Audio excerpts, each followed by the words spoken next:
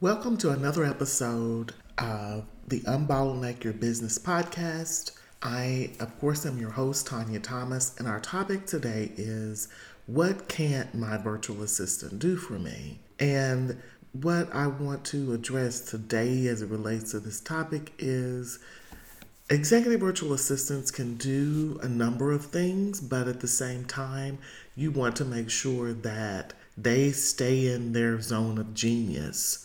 They stay as it relates to the things that they can do.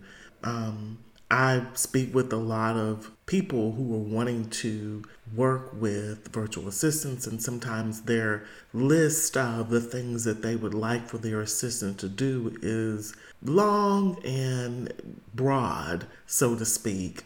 But what you want to do is, just like I said, make sure that they are doing the work that fulfills them and that they are great at. They can do a number of things, but they can't do everything. Just the same as anyone who's in a role. But because administrative assistance is so broad, it can get convoluted or murky as to what the assistant can do. If the role is more defined, say if you are a graphic artist or you're a web designer or something like that, of course, you pretty much know what falls under those parameters, but with an assistant, there are so many different things that they can do. It can get difficult to define that role, and I think that's why a lot of people struggle with what they want their assistant to even do for them, because that range can be so open. And so that's what I wanted to address today is they can do a lot for you, but they can't do everything. But even so, with those parameters, that doesn't mean that they can't assist you with those things. And I'll give a few examples. Say you would like someone to design a website for you. That may possibly isn't your executive virtual assistant's forte. Bookkeeping. Not all assistants do bookkeeping. As a matter of fact, in my company, we don't provide bookkeeping services because we're not bookkeepers. We are executive virtual assistants.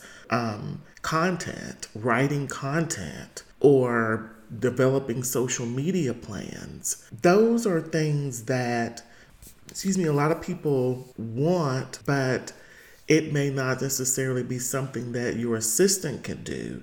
So think in those lines. However, your assistant can help you find those vendors. So then that saves you the time of having to do that. They can find them and vet them for you. So that is somewhere where they can assist you with those things without actually doing them.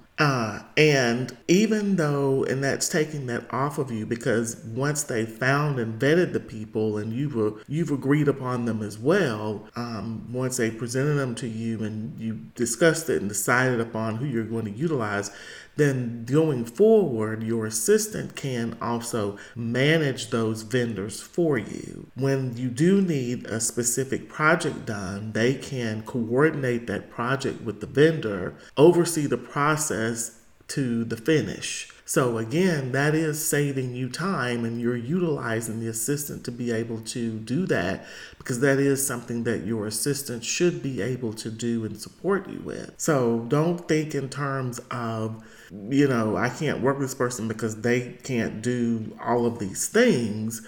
Then that's going to prohibit you from working with someone who may be fantastic, because you're trying to roll them all into this conglomerate of support that they're not that great at doing. Even graphic design, that was another one that I forgot about. I hear a lot of people, well, I'd like someone who can help me in Canva and design all of these, but that may not be their forte. I'm speaking for myself, being an assistant for many years, design is not one of my strong suits. So that I'm a strong assistant, but I'm not a good graphics person or design person. So even with that, you could have your assistant find a graphic design person who can create your PowerPoint templates, create your social media graphics. And again, your assistant could manage that process. So even if the person doesn't have those skills, again, that doesn't mean that you can't work with them. But you want to make sure that they have strong administrative skills to be able to help support you and organize your work. And that's one way of doing it as well. If they are going out and finding the vendors for you and then managing the process to make sure that all of those things get done, because that's taking that off of your plate. That is it for today. Hopefully you found this episode of value. If so, please leave us a review and let us know. Also, tell your colleagues about us so that they can listen to us as well. We love to have new listeners. So, again, thank you for listening. And this brings us to a close. I hope that you have a fantastic rest of your day.